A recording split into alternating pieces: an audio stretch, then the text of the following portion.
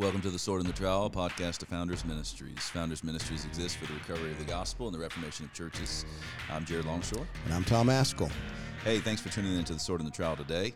Thank you to our fan members, that is our Founders Alliance members who support us on a monthly basis, help us to do all this stuff, get all good access to various content. You're still doing the pastoral epistles with Pastor Tom, right? Yeah, and man, we're so grateful for the folks that support us regularly. It's been a real help in these last several months, especially as we've tried to make more of our resources available. And we got some things in the pipeline that I'm excited about as well. So if you're not familiar with the Founders Alliance membership, you can do that individually or you can join as a church. We encourage you to go to founders.org and check that out. And if the Lord enables you to help us out financially, please come and do so. And while you're there at founders.org, check out the Southeast Founders Regional Conference coming up December 5th through the 7th, right down here in Cape Coral, Florida. The Law and the Gospel. We got you preaching. And you. And me preaching. And Jeff Johnson. Jeff Johnson preaching. From Conway, Arkansas. Mm-hmm. He has founded a seminary there. Nice. And he's going to come here and preach 2 messages. And then who's the fourth guy? Dr. Tom Nettles. Nettles, that's right. Tom Nettles. Yes, senior professor at the Southern Baptist Theological Seminary. Yeah, it's going to be a great conference on an incredibly important subject. I mean, I don't know that we could do anything that would be more timely than law and gospel. And we've been hitting this from different angles in some of our conferences over the last year or two, and with a lot of things we've been talking about here and things we've been writing about. But it is huge. I'm really excited about your topic. You're going to be dealing with law and gospel in parenting. Now, you probably have had a little experience in parenting. You got 6 kids, right? Mm-hmm. Yep. So you've applied that law and gospel in your parenting. Yep. So I'm looking forward to delivering that message, and a lot of good messages are going to be coming at that conference. And we're going to be releasing our film, By What Standards, the premiere of the Founders film, By What Standards. So if you want to see it first, you got to get down here to Cape Coral. We want you to come down. I think we're showing that December 6th, I think. I believe so, maybe the Friday night. Friday night. Yeah, it's a Thursday, Friday, Saturday, and Friday night we're going to shut everything down and just we'll have special guests here that night. It's going to be a fun night, and then we'll have a Q&A afterwards. So Tom Nettles will be here. You and I will be here. David Shannon will be here, who's been kind of the one putting the things together for us and done most of the filming. And it's going to be fun. So you'll get a chance to ask any questions. And plus, man, it's Southwest Florida in December. Yep. Why wouldn't you want to be here for that? So go register. We have a lot of registrations coming in. We're checking today, and there is limited space, so we don't want anybody to get shut out because you wanted to come and waited too long. So go check out founders.org, the Synodoc. You can get information on that there. The Southeast Founders Conference, you can get information on that as well. And we're going to do 5 free registrations, yes? Yes, I forgot about that. To who? Who are we giving it to? Let's give them to Bob and Joe and Jill and Jane. No. And What do you got to Susie. do? We're serious. We're giving out 5 free registrations right now to the first 5 people to do what? They must tag Founders Ministries at Founders Men on Twitter and tweet out a link to the Southeast Founders Conference, which you can find on the founders.org website. So tag Founders Men at Founders Men on Twitter and put the link up for the Southeast Founders Conference. And if you say something nice like, man, this is the greatest conference in the universe, then you might get moved to the top of the list. It's got to be positive. It's got to be something positive. That's right. All right. So in the first segment here, we want to talk about revival. Yeah, revival. We talk a lot about things that are going on in the culture today. And we often, Ross Douthat wrote a book called Bad Religion, How We Became a Nation of Heretics. Ross Douthat, New York Times columnist, Catholic, and tracks, I remember from like the 1960s, all of the cultural realities. We can see everything kind of falling apart. We talk about this a lot. We're not trying to be, crazy people setting our hair on fire and running down the street. Or pants. You do that. Or pants. You're going to hear more about that in a moment. But yes, there's no doubt that there's a downgrade going on all around us in American culture, and our hope at this point is revival. Yes. Yeah, absolutely. And by revival, we don't mean revivalism, which typically is what's meant today in the broad evangelical world. You see signs up on the side of the road, revival next week, or come to our revival. We're not talking about a series of meetings like that. We're talking about something that comes down from heaven. This is Jonathan Edwards' understanding of revival, that it is that which God does. It's the normal work of God done in a deeper, more compressed way, fast. Yeah. So it's not anything unusual. It's the regular biblical Christianity that happens deeply and quickly. And man, there are lots of good books on revival. Edwards, of course. I mean, I know you did some of your work in Edwards when you were doing your PhD, and Edwards' revival writings are outstanding. Yeah. One of the stories I remember in his Narratives of Surprising Conversions is about Phoebe Bartlett. Did you ever read about her? Little 4-year-old girl, converted as soundly as she could be. And the editor of Edwards' works said this 50 years later, she's still a faithful Christian. So when God comes in power like that, things happen fast. And Lloyd Jones put it like this in his lectures on revival that's now published in a book, that God can change everything in a day. Yeah. In a day. More in a day than we can do in years. Yep. When I'm trying to explain revival, it's helpful to compare and contrast it with Reformation. The two go together. So when I'm thinking Reformation, the idea is you're seeing the church reformed, you're working diligently. You kind of got that Nehemiah idea. Here you are building and fighting and laboring each day. You're seeing structures change. You're seeing people in positions of authority, powers change, and be moved back to a position that's in greater alignment with God's word.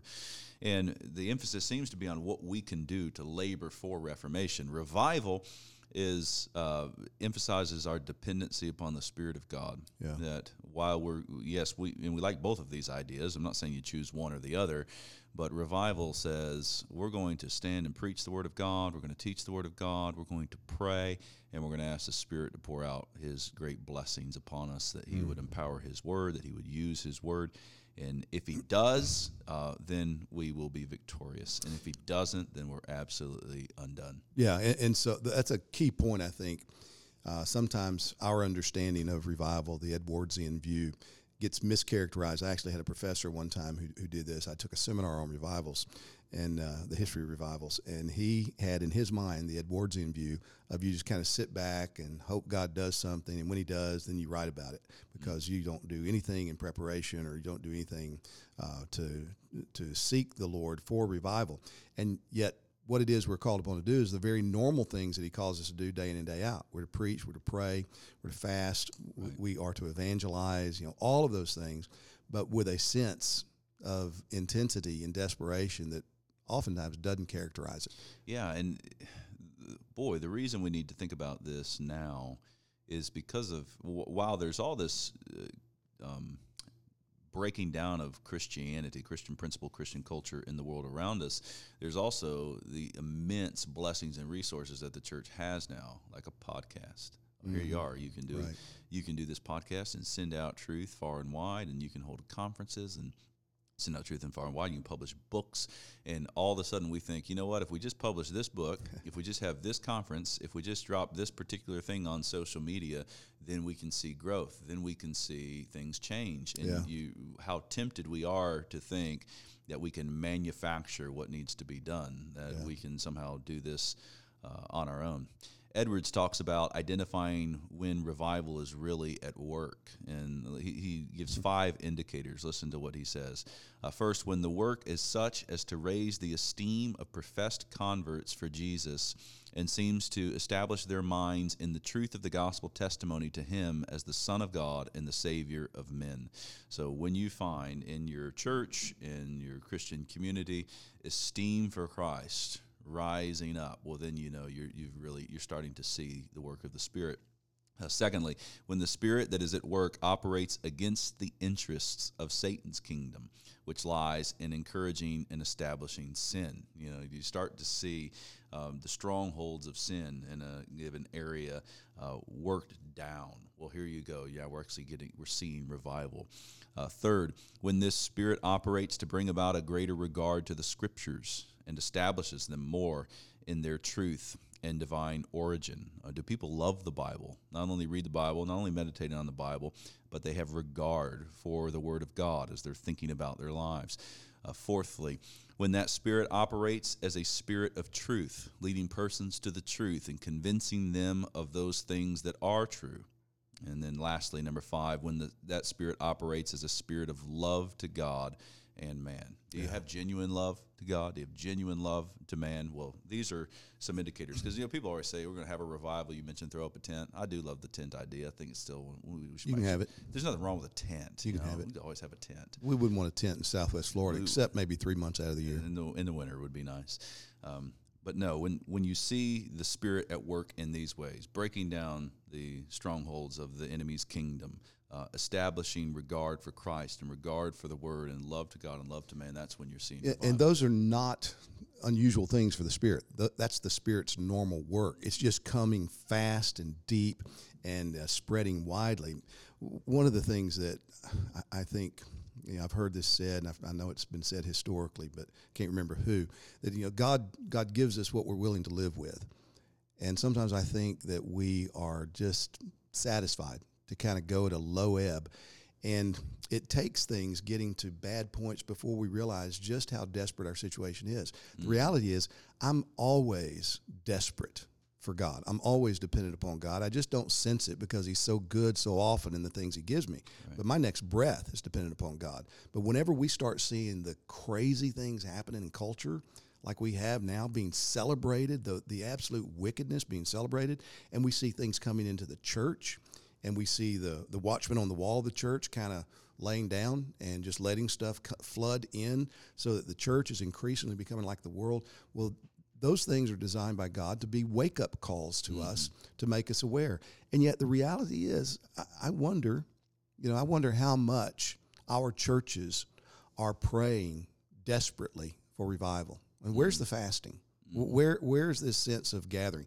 Today, if it's not convenient, we're not going to do it. And a lot of churches don't even have stated prayer meetings anymore. And a lot of the prayer meetings in the churches that have them still are really... more like organ recitals. Mm-hmm. Yeah, boy, if it's not convenient, I wouldn't want people to think that we are against practical wisdom and short spurts and videos on the internet, or the dozens and dozens of articles that you can find online that are like 5 points about parenting, 4 points about preaching, whatever it may be. But just note that is the day and age in which we live. There are tons of ministries, tons of people that are producing that kind of thing, and that's good. So take that wisdom and be practical, and take the tips that are given and work diligently for the Lord to bring about reformation. But as we do it, remember that we are entirely shut up to the Spirit of God. Amen. If we're going to see any advance at all of the kingdom of Christ in this world. And I think that is a key point. One thing that's become crystal clear to me over the last couple of years, I've tried to get my mind around what's going on in the culture and in the church, is that our only hope is revival. I don't think we're getting out of this in the West apart from a sovereign outpouring of God's Spirit like we have seen historically, but we haven't seen in this country in more than 100 years. We've seen him do some things locally and in ways that haven't lasted very long. But I'm talking about what he's done, like in the Great Awakening, the Second Great Awakening. And if that doesn't happen, then I don't know what our culture will be like in a few years. So pray for revival. Speaking of revival, when we come back, we're going to be talking about a book called Pentecost Today, published by Founders Press, written by Ian Murray, The Biblical Basis for Understanding Revival. I want to invite you to the upcoming Southeast Founders Conference that will be held in Cape Coral, Florida, December the 5th through the 7th. The theme of the conference is the law and the gospel, which is a vitally important issue in our day. Dr. Tom Nettles will be our keynote speaker. He'll be joined by Jeff Johnson, who's a pastor in Conway, Arkansas, as well as Jared Longshore and myself. In addition to the regular conference teaching, we're going to have 2 special events at this year's conference, and I really want to encourage you to come and be a part of these events. We're going to have an open warehouse where you'll get a chance to tour through the Founders facilities and see kind of how we do things, including the facilities here in the Founders studio. And then we're also going to have the premiere showing of the Founders Synod, By What Standard? God's World, God's Rules. Would love for you to come and be a part of it. Space is limited. You can get more information at founders.org. Let me encourage you to go there and register today. Welcome back to The Sword and the Trowel. In this segment, we want to talk to you about this book written by Ian Murray, Pentecost Today, The Biblical Basis for Understanding Revival. Ian Murray is one of my favorite authors. He's just wonderful in his biographies. He's wonderful in his understanding of history.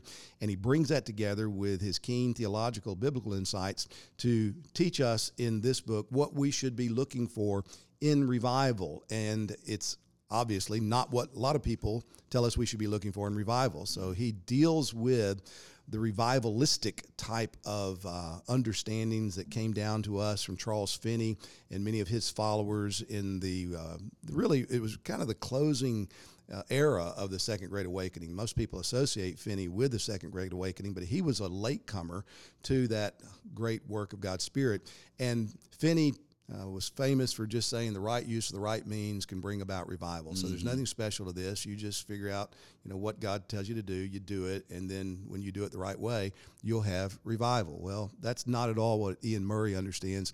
He has the Edwardsian view that this is what God does. And so he sets before us from the Scriptures what God did at Pentecost, what God does in other times of reviving his church, what he's done historically, and then encourages us to pursue that and to look for what happens when revival comes. Because a lot of people say, oh man, we had great revival here. Oh yeah? Well, has the ministry changed at all? Has there been a more serious approach to the Scriptures? Mm-hmm. Is there a more a greater love and joy among the people of God? Has your worship been affected at all? Or is your worship still just kind of, hum-ho, right, going about the normal things without a sense of the felt presence of God? So this is a great book. You can get it at founders.org at a deep discount, and we encourage you to get it. Anything else you want to add to that, Jared? Yeah. Well, first of all, the deep discount is only for like a week. So deep discount for a week. If you're watching this or listening to this, make sure you grab it now. Founders.org. I don't want you to miss the deep discount.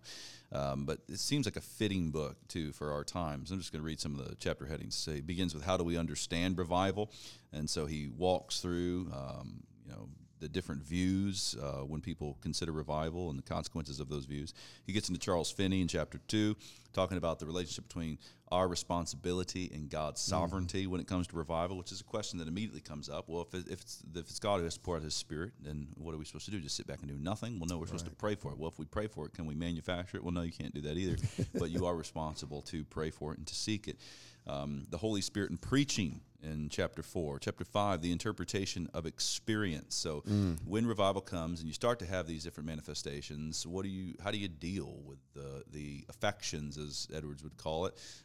Emotions might be a fine word. Edwards distinguishes between emotions and affections. He uses Edwards a lot in that section, too, for what is a sign, what is not necessarily a sign. Yeah, and his religious affections. Chapter 6, hindering revival, evangelical fanaticism. And so he walks through some of the dangers there and then talks about 6 things revival will bring in chapter 7. So this is going to be a book packed full of wisdom. The fanaticism thing really goes on. It kind of goes on in circles that, we see even American evangelicalism now. But I remember I was studying at Southern Seminary. Michael Haken was my prof, and we were studying, I think, Puritan and evangelical spirituality, and he started to talk about James Davenport. James Davenport he was an American clergyman during the First Great Awakening, and this, what was interesting is the Spirit of God's working, and you got all these kind of manifestations of things. They would talk about when Jonathan Edwards was preaching, sometimes they'd be preaching in a home, and the screams would be so loud, Edwards couldn't finish. Now, Edwards, you're not talking about some really crazy, preacher here. Edwards, teach plainly, and yet you had people really being affected by the Word of God. Well, in one of these, James Davenport started going around and started to get on other clergymen about their immorality and started to preach against having all this costly expensive clothing. And so there was a fire, and he was telling people to burn their books, and he was telling people to burn their clothes. And all of a sudden, James Davenport takes off his pants and throws them in the fire. I said, what in the world is going on? So some woman, like, she told him, like, got his pants and said, get a hold of yourself. What's wrong with you? And he like snapped out of it and was able to get it back under control.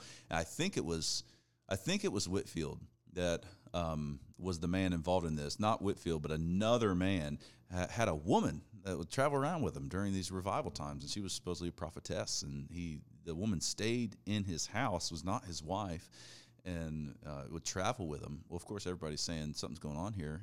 And Whitefield goes to say, I've got to get this guy under control. I'm trying to sit here and, go on these preaching excursions, and this guy's associated with him, and he's all taking this woman around with him.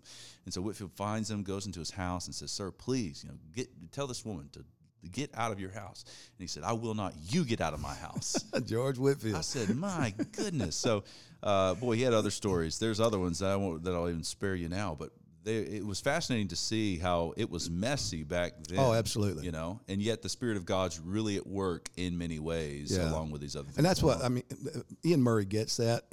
Sometimes we have romanticized views of revival. Oh, man, if revival would come, everything would be great. You know what, man? If revival comes, you and I are going to be busier than we've ever been in our lives. And there are going to be all kinds of difficult situations, and lots of messy situations will arise too. I remember reading the Second Great Awakening, and sometimes they'd have these tent meetings because people would travel because they didn't have churches close to them, so they'd go for these communion services that would be scheduled out, and they'd get there and God's Spirit would fall, and they just wouldn't leave. That's where the camp meetings came from. But they said sometimes as the Spirit of God did fall, people would be preaching, cutting off trees on stumps, so they would stand up on the tree stumps to preach, to be heard and seen better, which is where stumping comes from. And it would look like a battlefield because people would just fall over under a sense of the presence of God and the weight of their sin and their need of grace. And, of course, that's been co-opted today by being slain in the Spirit, and all these other things have come in, and they've been held up as this is what is revival. And Murray shows, no, those are incidental to revival. Those aren't proofs of revival, but they did happen. Have happened, could happen again when revival comes. And so we don't need to be misled by that, but we do need to see very clearly what is our desperate need. Man, and this book is great for that. Yeah. So, founders.org, Pentecost Today. Deep discount, written 1 by week. Ian Murray. So go grab that now. When we come back, we're going to be considering God's commands to us, what it means to contribute to the needs of the saints. Romans chapter 12, verse 13. It's not even new to Southern Baptists because Satan does this. He is constantly telling you should be guilty when you're forgiven. He is constantly asking you to live with regrets when the Father has taken all the sins of the world.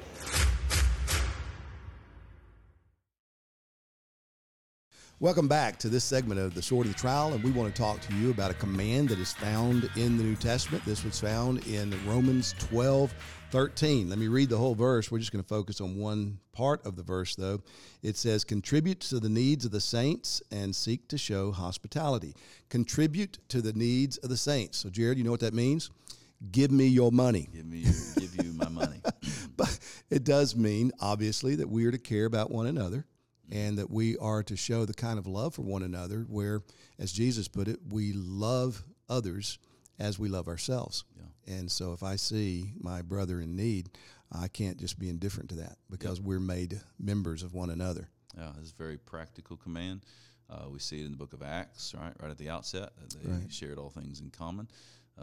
We don't claim that this means you need to buy into some socialist government theory. It's not coerced. This is not coerced, but these are Christians that are saying, boy, God has blessed me, and I see my brother in need, and who hasn't over the course of a life been in a time in life where you really do have significant needs. Yeah. And you have Christians come and say, hey, here you go. We're just going to give this. This is an act of grace. I've been on the receiving end of that so often, and boy, the tangibility of grace in that moment. You think, I didn't have what I needed, and here's some person came in and said, no, I'm not lending this to you. I'm not saying I'm not saying you can borrow this for a while and then give it back. I'm just giving this to you. I'm contributing to the needs that you have.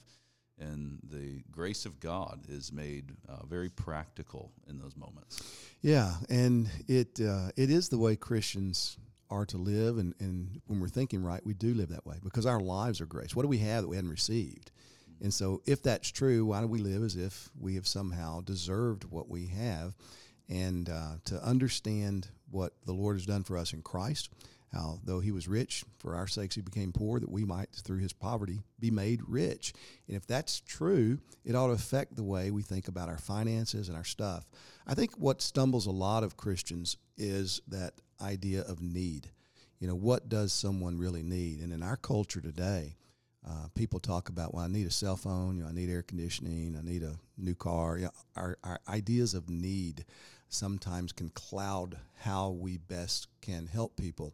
And sometimes what brothers really need is not stuff, it's not money. What they really need is to be helped to think differently about their circumstances so that they follow the prescriptions the Bible's given to them about their station in life and their abilities and gifts and opportunities, and begin to make the most of it. So to contribute to the needs of the saints, those who are in need, doesn't just mean finances or whatever. We got folks in our church, I like you've been blessed so much by people who get this and who just live open-handedly with their things. I mean, there are people in our church that have just said, we will not let anybody we know go hungry. As long as we have food in our cupboard and our refrigerator, anybody that we know of will have food to eat because our table is open. It's that type of attitude that we ought to have because that's the way God has dealt with us in grace. We didn't have to earn it. We don't buy it. We don't deserve it. But we also genuinely want to meet real needs. And so counsel can be incredibly helpful with people who seem to be almost perpetually stuck, not due to circumstances beyond their control, but due to maybe a way of thinking or due to a lack of taking seriously their responsibility. Right. And when you clarify that and put it in that light, it helps with the temptation to think, well, the only people who are really able to contribute to the needs of the saints are the wealthy Christians, right? Those who have, you sit back and go, well, I don't have anything to give. Well, no, you really do have something to give. I mean, you can be living in a one-bedroom apartment, but if there's somebody else, if say you're a Christian female and there's another sister in Christ and she needs somewhere to stay, well, here it is. We'll figure this out. Yeah. Or I've only got one bowl of pasta right here, but we'll split it in half. We'll find there's ways that you can contribute, even if you're in a position where you feel like you don't have a lot to contribute. There's something, prayer, encouragement, counsel, comfort, whatever that might be. And then there's an exhortation here. I think practically young men would probably be fitting for this, but it could be anybody, is if I'm going to contribute to the needs of the saints, well, then I need to be diligent in trying to get something to contribute to them. Absolutely. And whatever that might be, and not just thinking monetarily, but if it's wisdom, well, God, give me wisdom, so I would have that to contribute. If it would be, or it could be some kind of a financial reality. Say I really want to go work hard, and one of the reasons I'm working diligently is not only to provide for myself, but to be in a position where I can contribute to the needs of others. That can put a whole new spin on the way that you are going about your work day. Yeah. You're thinking, I'm out here, planting this crop so that I can reap and then have enough to give to others. Yeah, and that's exactly what Paul says in Ephesians 4. Those who steal should steal no more, but rather work with your hands so that you'll have enough to give to others, to share with others. So this passage, keep it in balance with everything else the Scripture says. The one that doesn't work doesn't eat.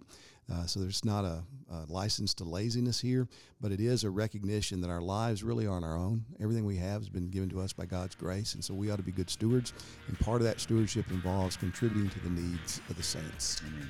Hey, thanks for listening to The Sword and the Trowel today. Let me remind you, we're going to have the Southeast Regional Founders Conference coming up December 5th through the 7th. Go to founders.org. You can register for that conference there. We would love to have you join us then.